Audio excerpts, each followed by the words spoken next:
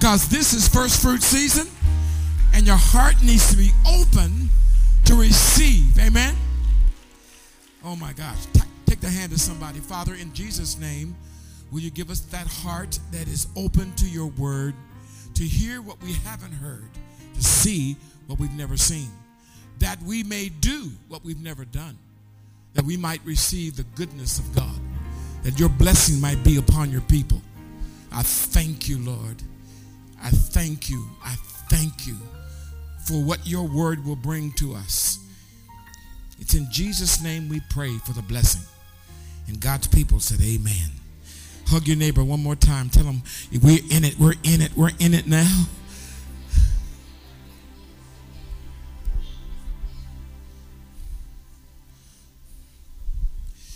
This is first fruit season, and the theme that God gave us is my first for his best. My first for his best. And the Lord has been reminding us what it means for him to be first, for there to be no other gods before him. Some translators say no other gods beside him. He's God alone. Amen. And there are no others. All others are fakes. Amen. All others are perpetrators. Our God is the only God, the creator God. And when all is said and done, he's the one that remains. Amen. That's the God we worship. Amen. And if you worship that God, the God of Abraham, Isaac, and Jacob, his name is Jesus. Raise your hand and say, amen. That's the God I worship. No mistakes. Amen. Boy, what an incredible time to be alive. And I want you to zero in on a story that you're very familiar with. But I trust the Lord to give a new meaning to the story. And you can apply it to your life so it will help you in this season. Because one thing God is demanding of his children, all that will see the power of God, the hand of God, the works of God, all who would see the increase of the Lord, everyone who wants to see God move on their behalf are having to accept this one thing, and rightfully so in the time of history that we live in, that God alone is first. Amen. Talk to your neighbor and say, nobody is before our God. It's about what position he has in your life. Yes, you might say it's about priorities. You might also say it's about focus. What are you thinking about in your life? When you wake up in the morning, what is your focus? When you lay down at night, what are you thinking about?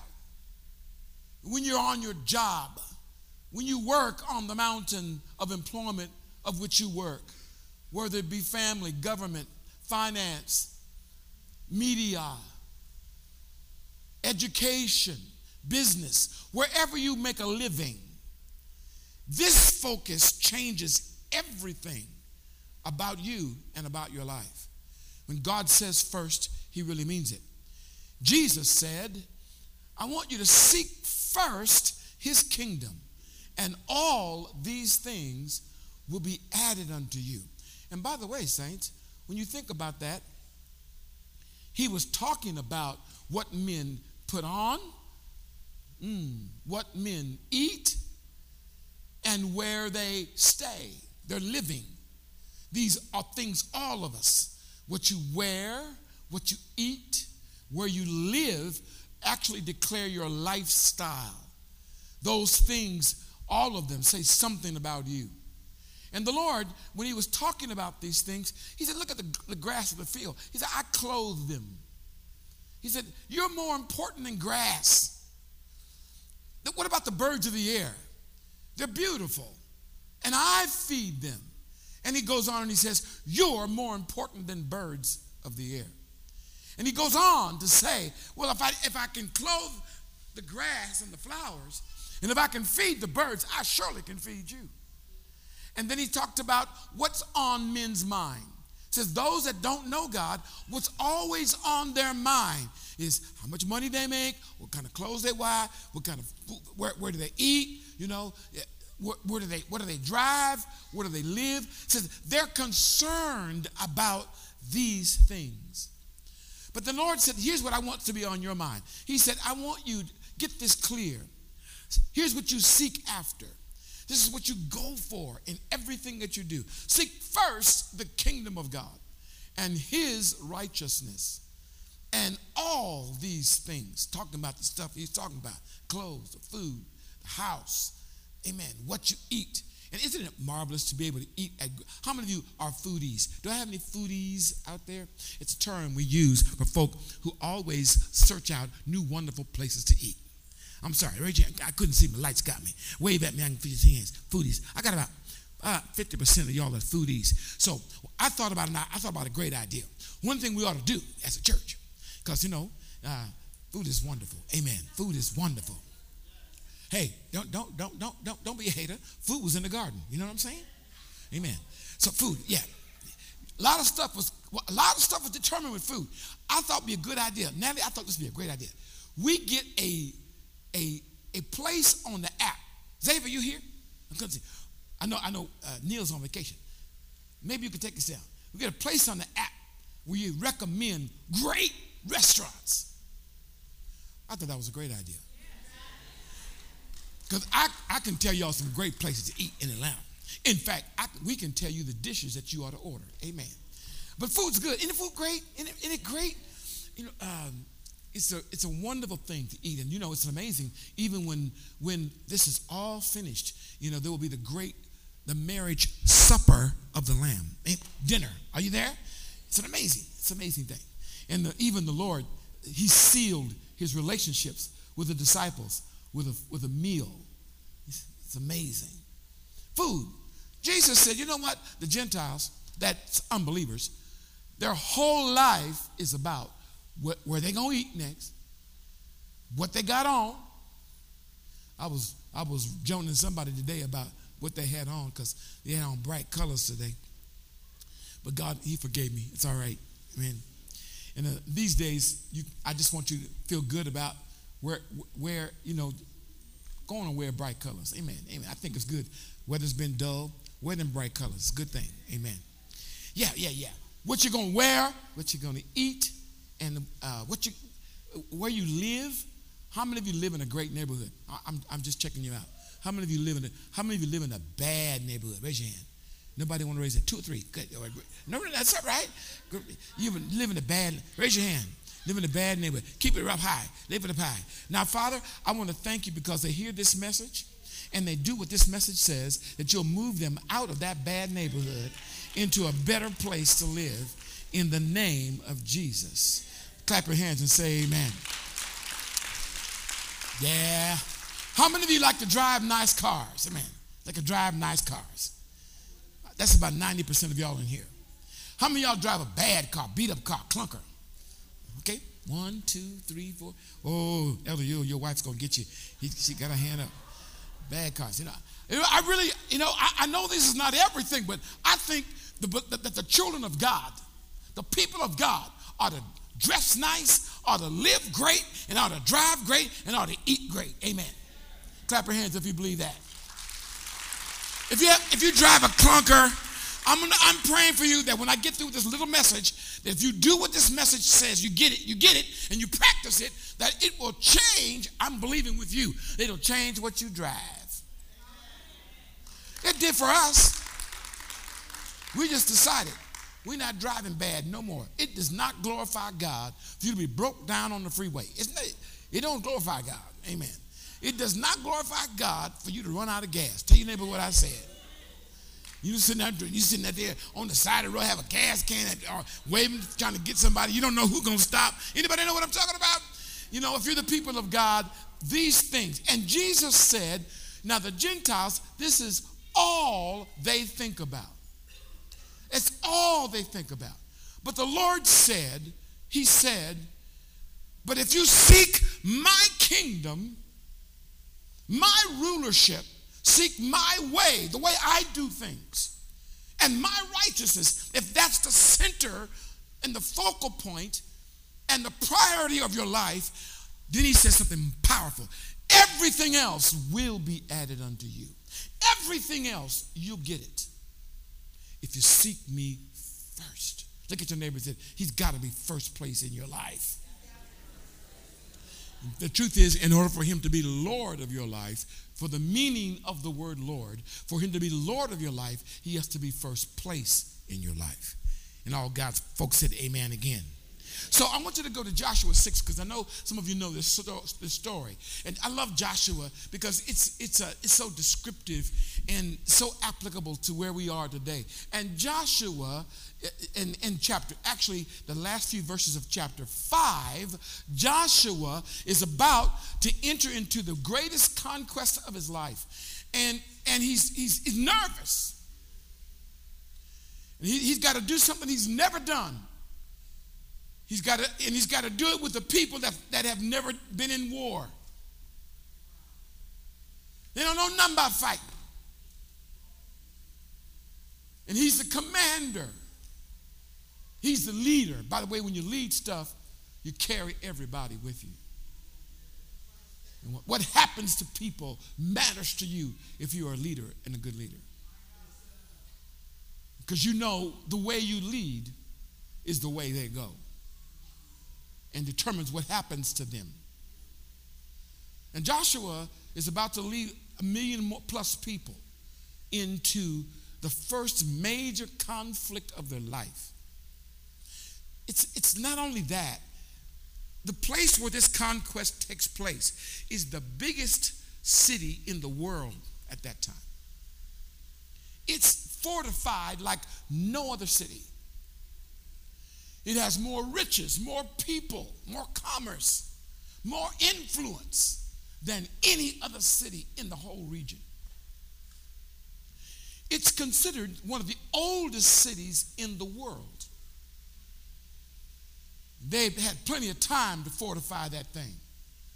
The walls that surrounded that city for its protection were wide enough to drive 2 chariots back and forth. It was amazing. Jericho would be equivalent to the modern city of our day, with plenty of commerce, riches, business, people. The problem is, in Jericho, it was totally corrupt. Joshua, with these neophytes, these young cats, never been to war. And he's nervous. And if you read chapter 5, at the very last few verses, you can see in your mind as you read the verses, Joshua kind of pacing, he needs to hear from God. Because he's got to do something he's never done. And by the way, when the Lord wants to take you forward, it'll always be in the realm of the unfamiliar. When God wants to grow you, any area God wants to grow you in, he will always expose you to what you've never conquered yet. And Joshua I could see him pacing. I've had some of those nights. You didn't know what was going to happen the next day. You knew you had to go forward, but you didn't know how it was going to turn out. You had hope, but you didn't know. While he's pacing, all of a sudden, he notices a character standing off near, in the not too far distant, standing there at attention. You can find this in chapter 5, the last few verses. And when he looks at him, he knows he's not an ordinary man. He's different. Now, he's up there by himself. He's now, can I put it this way, it's devotional time for Joshua. It's quiet time, him and God. He's got to do something he's never done, and he doesn't want to fail. Because his failure means thousands upon thousands failures. For all of you that are in leadership, it's a great story. It's a great place for you to find courage. And while he's alone and while he's on that mountain by himself, and all of a sudden this character stands before him and he realizes this is not an ordinary man. And Joshua does what any leader would do. He needs to determine what side this guy's on. He says, are you for us or are you against us? Are you for us or are you for our enemy? Because Joshua doesn't know whether he got to pull his sword or not. And he says, are you for us or for them? And the answer intrigued me so much. The answer was no. No. No. But I'm representing the Lord of hosts. In other words, I'm not on your side. I'm not on their side. You better decide what side you on. The Bible says he falls to his knees because, see, Joshua is the leader who was mirroring his mentor, Moses. And so Joshua had an understanding about God, about his presence. He had an understanding about those who represented heaven. He even had an understanding about angels. When this man says, no, but I represent the captain of the Lord of hosts, Joshua figures out, he hits the ground. He falls to the ground. And he says something very curious, something that we ought to say when we come to a crisis moment or when we come to a time when we got to push through to the next thing. He says, oh Lord, what would you have your servant do? Lord have mercy. What would you have me do? He's not giving strategy or acclimates, or he's not showing him his rank. No, as far as Joshua is concerned, he has no rank, and he's on his face before a representative of heaven. By the way, Joshua was the person that was with Moses, back in the day in the tent, when the presence of God came. Joshua had a sense of honor with the presence of God. It's something that this generation needs to regain again. You read one reason why you see such dishonor of authority and parents and teachers. Why you see such dishonor? Because there's the Bible calls it the fear of God is lacking among us.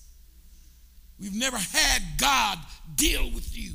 Whenever God deals with you as a person out of his glory, it changes your inner person. It changes your perception. And all of a sudden, you have a whole different realm of respect. Joshua didn't know quite what to do, but he's on his face, and he says the thing he ought to have said. What do you want me to do? And this is really interesting because as a leader, you always need strategy. You always need to know what to do next. A friend of mine said, if you're in any kind of position, the only thing you have to know is, the only thing you have to be able to tell folks is, what do you do next? That alone makes you a leader. Joshua listens as the angel gives him instruction. So in chapter 6, you see the instruction that God, through this angel, some believe that it was really God personified, coming to Joshua. And of course, if you're going to go through something tough, as many of you have, and some of you are even facing right now, you need things to change. You got barriers up that it looks impossible. How can we even think about taking this city, as large as it is, as thick as it is, as experienced as this enemy is, and we've never been in battle? Some of you are like that. How do you dare in 2020 break through to what you've never broken through to? Come over what you've never come over before. And so he's all ears. Are you all there? Check out the verse of Scripture. Thank you, Kenny, for being with me today. By the way, Joshua, as the leader, his leader now has passed on, and he's the leader. And even though Joshua is faithful, he's unproven. He's never led the people in a battle before. So you can tell how nervous he must have been. Because now, by the way, all of you who have ever criticized any level of leadership, you only do that because you have never been in their shoes. Tell your neighbor what I said.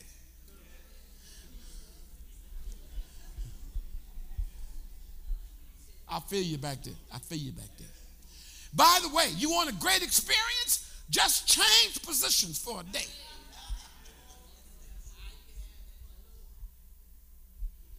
Huh.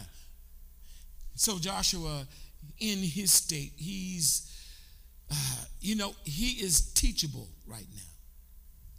It's not like he's trying to talk about how much he knows. And so the angel of the Lord speaks to Joshua and gives him some facts. Because last night we learned in our business meeting, it was absolutely wonderful. You have to do your market research. Somebody got to go and figure out what if you're trying to accomplish something, find out everything you can find out about it so that you're not ignorant. You know what to do. And so this angel starts giving Joshua the down and dirty, the 411, if you please. And he says, now Jericho is tightly shut because the sons of Israel, and no one went in and no one went out. And the Lord said to Joshua, see, this is amazing to me. Now, I assume that Joshua is still listening for what to do. And the Lord says to him, and I want you to look there because it's important for most of you sitting here, it is a word to you about what you need to accomplish and where you need to go and what you need to achieve. Check out the words that he said. See, I have given Jericho into your hand with its king and its valiant warriors. What? He has not charged one gate. He's not lined up one soldier. He's not sharpened one weapon. And he's in the presence of God. And you know what, saints? Honestly, the body of Christ needs to rise up. Metro, rise up and receive in the name of the Lord. Whatever it is that you need to accomplish, that you know is the will of God, you need to hear that thing has already been given to you. In the past, the problem is we would receive a prophetic word, and we thought that the prophetic word by itself was enough to accomplish the task. But the word needs feet. The command needs a body. And so he says to Joshua, he says, would you shout that out? I have given you the city. Come on, say it. Come on, say it one more time. This time when you say it, put your situation in there. I have given you. Put your word in. What is it that God wants to do for you? I've given you, Mom, I've given you your marriage. I've given you your kids. I've given you that new place, that new job. I have given you, it's already yours. That situation that's been at you, I've already taken care of that. I've already broken you through that. I've already raised you up. I've already given you your notoriety. I've already put you in your position. I have already done it for you. And it's an amazing thing. In fact, honestly, saints, if you seek anything out, seek the word of the Lord about the thing that you desire. And Joshua, can you imagine how he felt? Probably mixed feelings, thinking, you've given me the city already? So yeah, from God's perspective, it's a done deal. Just do what I tell you. From God's perspective, it's a done deal. Just do what I instruct you. From heaven's point of view, he's already looking on the other side of Jericho. Now, what you got to do is exactly what I tell you. Look at your neighbor. Are you prepared to do what God tells you to do? A lot of you want conquest. You want to conquer. You want to overcome. You want to break through. You want to go over. You want that thing out of the way. But you have to have your heart right to do what God tells you to do. Oh, read a little further. And then he said, now, here's what I want you to do. Now, I've given you the city, and I've given you its king and all its warriors. I've already given it into your hand. I've already given Jericho into your hand. I've already given Jericho into your hand. Check this out. You shall march around the city, all the men of war circle the city once. Do that for 6 days. Also, 7 priests shall carry 7. By the way, excuse me. When the Lord wants you to conquer something, for him it's already done. But for you, you got to walk through the experience. So in order for you to get to that, in order for you to conquer that, you've got to do what the instructions say. You know, if God is God enough to open up your ear to hear that I've already given it to you, he's the same God that will give you the detailed instructions, what you must do. Don't trip on God. If he tells you this is the way it's going to be done, don't be trying to improvise. Well, we're going to march 5 days. We ain't marching today. We only going 3/4. That's a lot of walking. We're only going 3/4 because my feet be hurting. We only going halfway. Don't improvise. Tap your neighbor and say, don't change God's instructions. You change God's instructions, you change the victory. Stay with me. I'm almost done. Almost done, really? Yeah. Check this out. So he said 7 priests shall carry 7 trumpets of rams. Not 6, 7. Are you all there? Okay, then he's very specific. And then he says, these ram's horns before the ark of the Lord. So the ark of the presence of God would be walking with them. They would be carrying. Then on the 7th day, you shall march around the city. How many times, saints? 7 times. And the priest shall do what? Blow the trumpet. I don't care how tired you are. Get you some breath from someplace. I'm going to let you walk 6 days to get your stamina up, because on the 7th day, you're going around 7. I'm merely giving you the mind of God when he wants to conquer something that you have never conquered. He's going to give you explicit directions. And by the way, some of you have misplayed God, because just because what he tells you is tedious or difficult or detailed doesn't mean he didn't tell you. And the people of God got to deal with that right now. People of God, we've got to deal with God's instructions. Whenever we push his instructions to the side, we push our victory further in the future. And there are things you haven't broken through yet because you just didn't do everything he told you to do. Don't be mad at God. He's the God who will give you the victory, but not until you do what he tells you, the way he tells you to do it. If God is, the Holy Spirit said, I want you up every day at 6 o'clock. I want you up every day at 4:30. I want you up every day at 5, and I want you praying, and I want you praying in your language for an hour. Guess what? You might have sleep in your eyes. You might have bed butter in your eyes. But what do you do? 5:30, you get up, you just look, you ain't got, tap your neighbor and say, you ain't got to feel it. That's what I'm trying to say.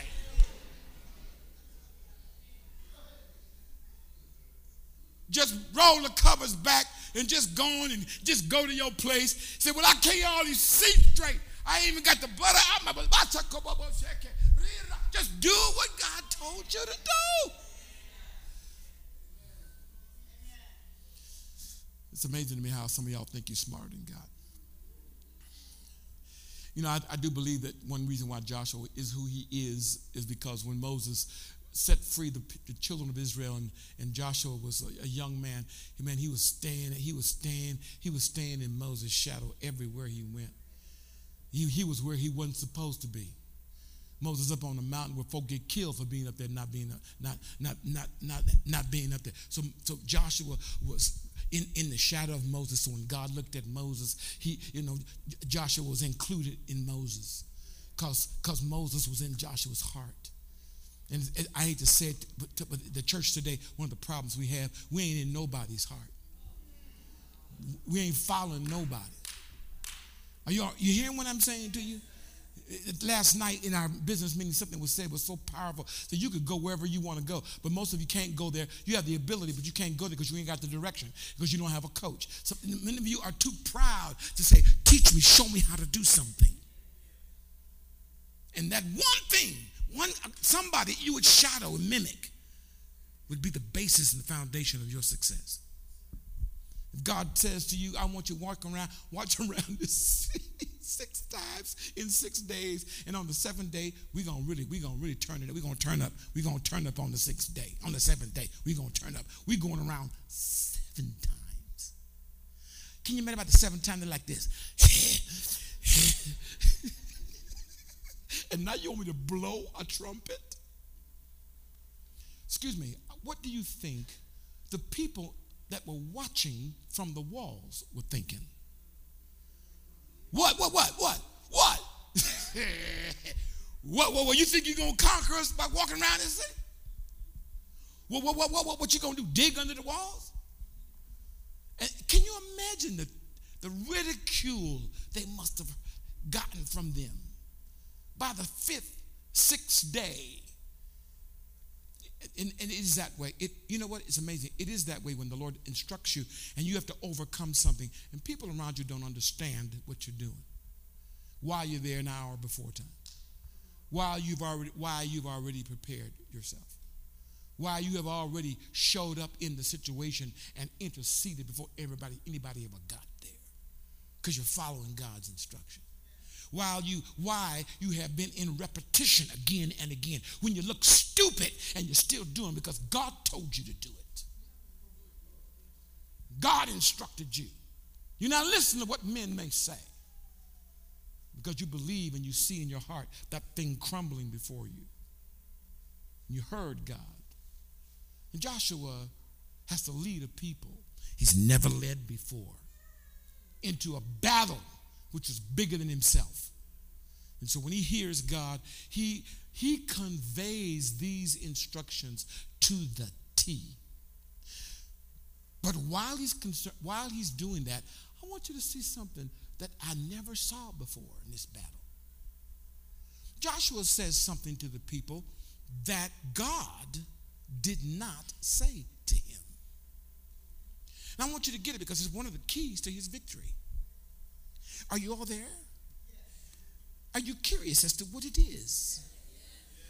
Really? Well, let me share it with you.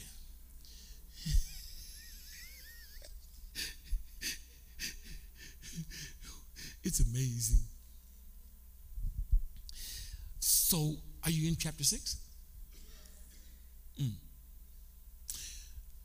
And so Joshua, he does exactly what the Lord tells him to do. He lines up all the men, he lines up all the priests, the Ark of the Covenant, the leaders, and all the people, all the warring men of Israel who never went to war.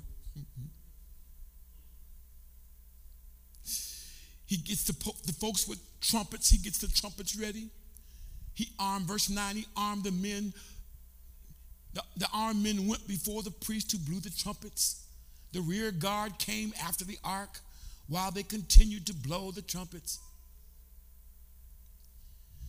And then he commanded the people what to do. Verse 15, on the 7th day, they rose early at the dawn of the day and marched around the city in the same manner 7 times. Only on that day they marched around the city 7 times. Wow. Look at verse 17.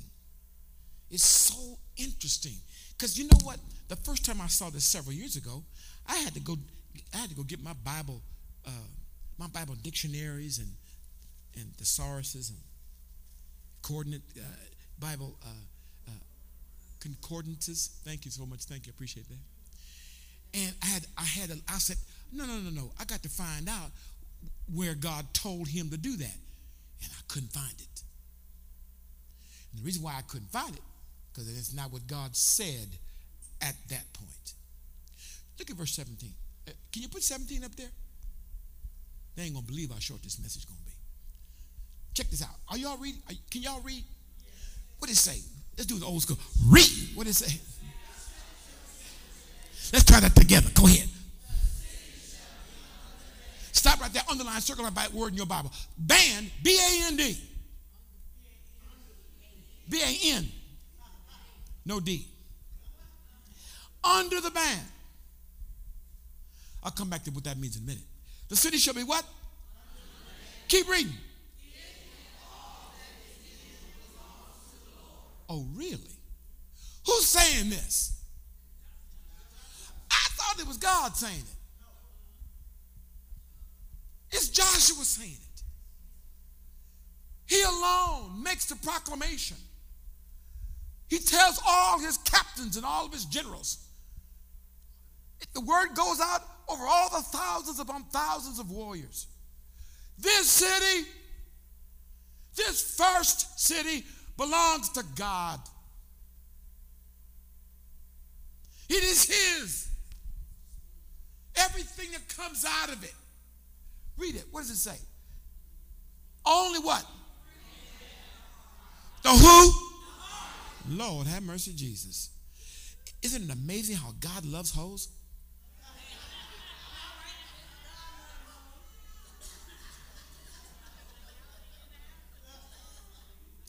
You know what's amazing about this? If you think this is a joke, you ought to do a little research in the scripture. How many hoes Jesus endured? And it wasn't sexual at all. God loves. I want to tell you something. Women on the street who have to use their bodies for. I want to tell you, God has something for them. And you know, they're laughing, but if we took a little survey without anybody's permission, we might find some of y'all. All right, here we go. Look at you guys. Hello, because you can define that many different kinds of ways. Only who? Rahab the harlot, and what? All her. Shall what? Because what? Lord, have mercy, Jesus. I want you to know something, that the God of the Bible many times is not the God that we perceive in our minds. God that wants to show himself powerful and strong for all those who believe. We're not told all of Rahab's history. We just know that that's the way she made her living. But boy, when she understood what was going down, she said, when the spies came to spy out Jericho, she said, hey, come in here. They won't find you. She hid him in her place when they were spying out the city. And when they came to inquire, have you seen these men? She said, I don't. They went over there. I thank God for that Holy Ghost lie. Thank you, Jesus. It kind of sort of causes us to redefine our morals and redefine what we believe is right and wrong in the light of God and his purposes. She risked her life. Had they not believed her and went in her home and found them, it would have cost her her life. So she risked her life for the purpose of God. And when when the leader of Israel, when Joshua went back with his men, he said, now we're going to take the city. And when this city falls, and we kill everybody up in here, there's somebody you don't need to touch. And the way you're going to know not to touch her is outside her house. By the way, she lived on the wall. And you had to be making some money to live on the wall. And she said there'll be a red rag tied to her window. When you see this red garment flat, that house, don't touch. It's on the ban to you. Don't touch it. Don't touch anybody in it. By the way, just for your information, on the seventh day and the seventh cycle, and they blew the trumpets, I want you to know, some historians say that the walls went down into the ground.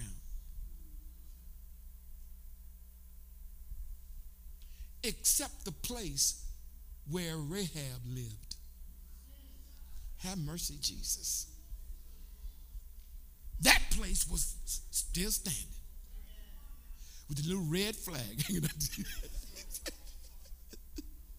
They rushed in, they slaughtered. His instruction, I want everything valuable, take it out, everything valuable, take it out and put it in the house of the Lord. Everything that's breathing, take their breath, because they are fully and completely corrupt.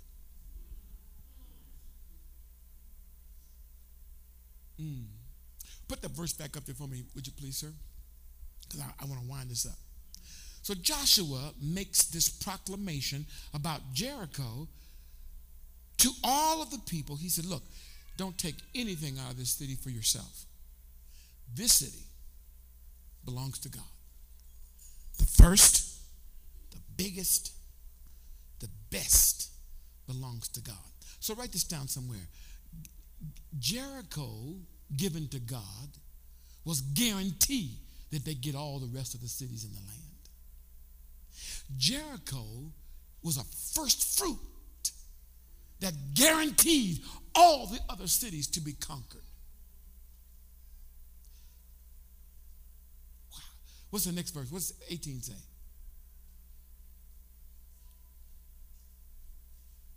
But as for you, what does it say? Only do what? Now, one reason why this is important, under the band, is kind of korban is another word that's used. The simplest way to explain things that are under the band, the things that are under the band are a blessing to God and a curse to you. Things that are under the band, which came by Joshua's decision. Thank you so much. I appreciate that. I feel that. You feel that? Yeah. Things that are under the ban, Lord have mercy. In this case, by Joshua's decision, they become a blessing to God. And if I take them or touch them, they become a curse to me. This same concept is used in the tithe. People who keep their tithe in their bank account and use it, it becomes a curse to the rest of their income. That's why they have difficulties not only making ends meet, even if they make a lot of money, they continually plague with problems because their money is not overseen by the blessing of God, because the first of that has not been offered to the Lord. First fruit is a powerful thing. So what Joshua says, this city is under the ban, so don't take anything out of it, because that will go to God and to God alone. We don't eat from that. Can I give you an example of it again? In Genesis chapter 1, when the Lord put the tree in the middle of the garden, he planted many things. He said, all these trees, Adam, you can eat from, but this tree, don't eat from this tree. It's under the ban. It's a blessing to me. It's a curse to you. Why? Because when you honor me as first, I will bless everything else. You don't need the first if you give it to me. I'll take your first and I'll bless the rest. I'll bring increase, in fact, to the rest. That's how the rest increases, because you have strategically put a ban on what belongs to me. God said when Israel came into the land, when you come into the land, this is the only way I can figure out why Joshua said this, because he said this before they got out of Egypt. When you come into the land, I want the first of your cattle, first of your children, first of your wheat, first of all of your produce. I want the first of it. It belongs to me. And the rest I'm going to bless. It was the way what my wife was doing today so wonderfully. It's the way they worship. I think we have missed it. We have not worshiped God in our giving. You didn't understand that God knows everything it takes for you to get what you've got. And when you take that and you say, the first of my labor, my talent, my energy, my creativity, my time, I take that and I offer it to you, Lord. That first action says, okay, since you want to acknowledge that belongs to me and you belong to me, I'm going to breathe on the rest, and I'm going to cause you to live more off of what's left than if you would have kept the first. So the first fruit is what Jericho really is. So he says, do not covenant. Check this out. This is awesome. This is help us in our giving. Help us in our approach to all the things that we have. Our clothes, our food, our drink, our transportation. Here's the attitude. He says, so that you do not covet, do not covet them and take some of the things under the ban and make the camp of Israel accursed and bring trouble on it. So I've been thinking about this. If you had a family and you're the leader of your family, your husband and your wife, you're a wage earner, and you want your family to be blessed, well, this is one of the instructions the Lord gives. He gives it not only in the Old Testament, he gives it in the New Testament. This is the way our economics gets promoted. This is the way God preserves and helps and promotes us. This same principle of treating the first as something holy to God.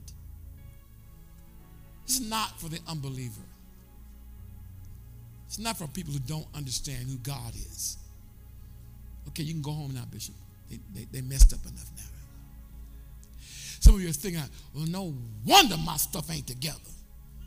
Because you wearing the band on your feet. You got the band on your back. You living in the band. And the Lord wants to change that. This is not for your condemnation. He wants to change it. All you got to do, because he's first in your life, is acknowledge what belongs to him first. Then he says, everything else, I'm going to add it to you. Give me one more verse. I think I'm okay with one more verse.